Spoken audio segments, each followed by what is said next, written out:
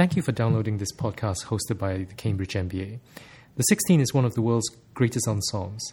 Conducted by its founder, Harry Christopher, the 16 has gained a loyal following throughout the world. Their music focuses on early English polyphony, masterpieces of the Renaissance. But how have they responded to the changing trends in the music industry? With us today to discuss this is John Bickley, Development Director of the 16, Shelley Gregory-Jones, a Cambridge MBA alum and the Associate Development Director of the 16, and Peter Knowles, a current Cambridge MBA student. So, John, let's start with you. Could you explain what's behind the popularity of the 16? Well, when the 16 first started some 30 years ago, it was one of the first choirs to re-explore music from earlier ages. And it was at the time when interest in early music was really growing. And the 16 was invited to festivals in the UK, in the Netherlands, in France and Spain, and very quickly established a reputation as one of the leading performing groups specialising in this field. Online music stores, music videos, internet streaming services, they've completely disrupted the music industry.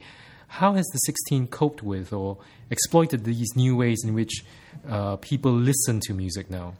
The 16 was very lucky because about 12 years ago it bought its entire recorded library from a record company which decided to close down.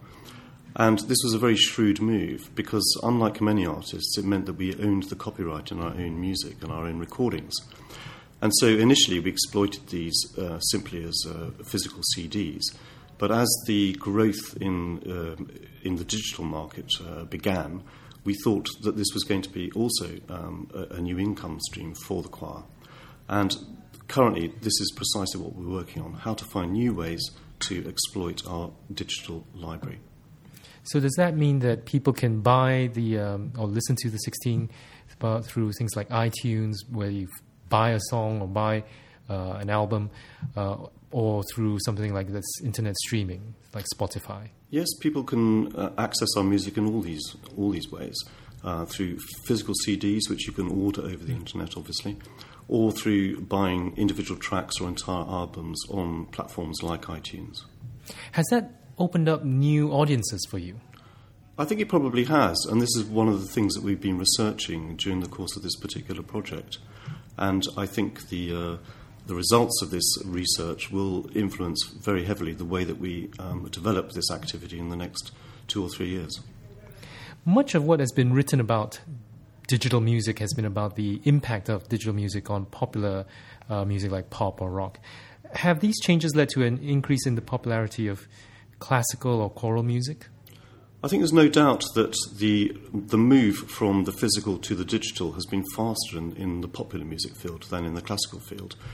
But I think the classical field is beginning to catch up, particularly as the quality of digital music, because most classical listeners want very high quality files to be able to to listen to.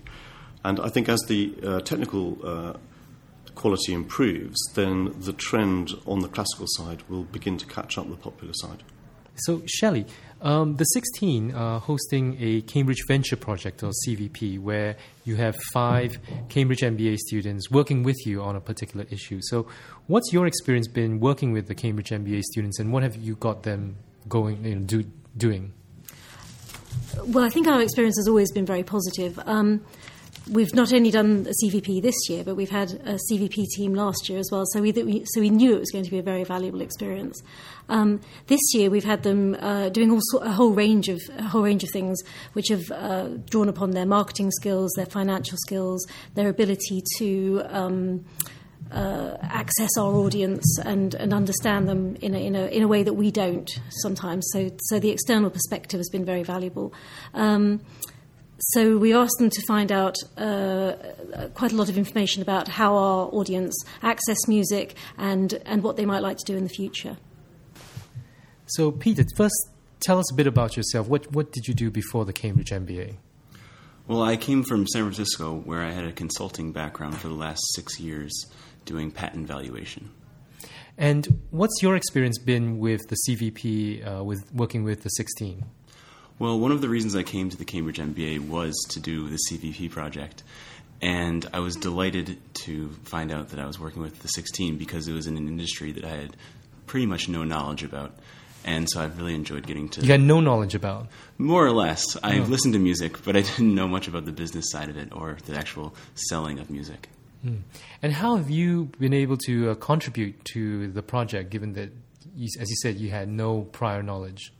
Well, that's part of the fun of it. In the consulting that I used to do, we did a lot of research into new industries, new technologies, and so I've really enjoyed bringing that ability to search and dig into new areas and get a handling of what's going on.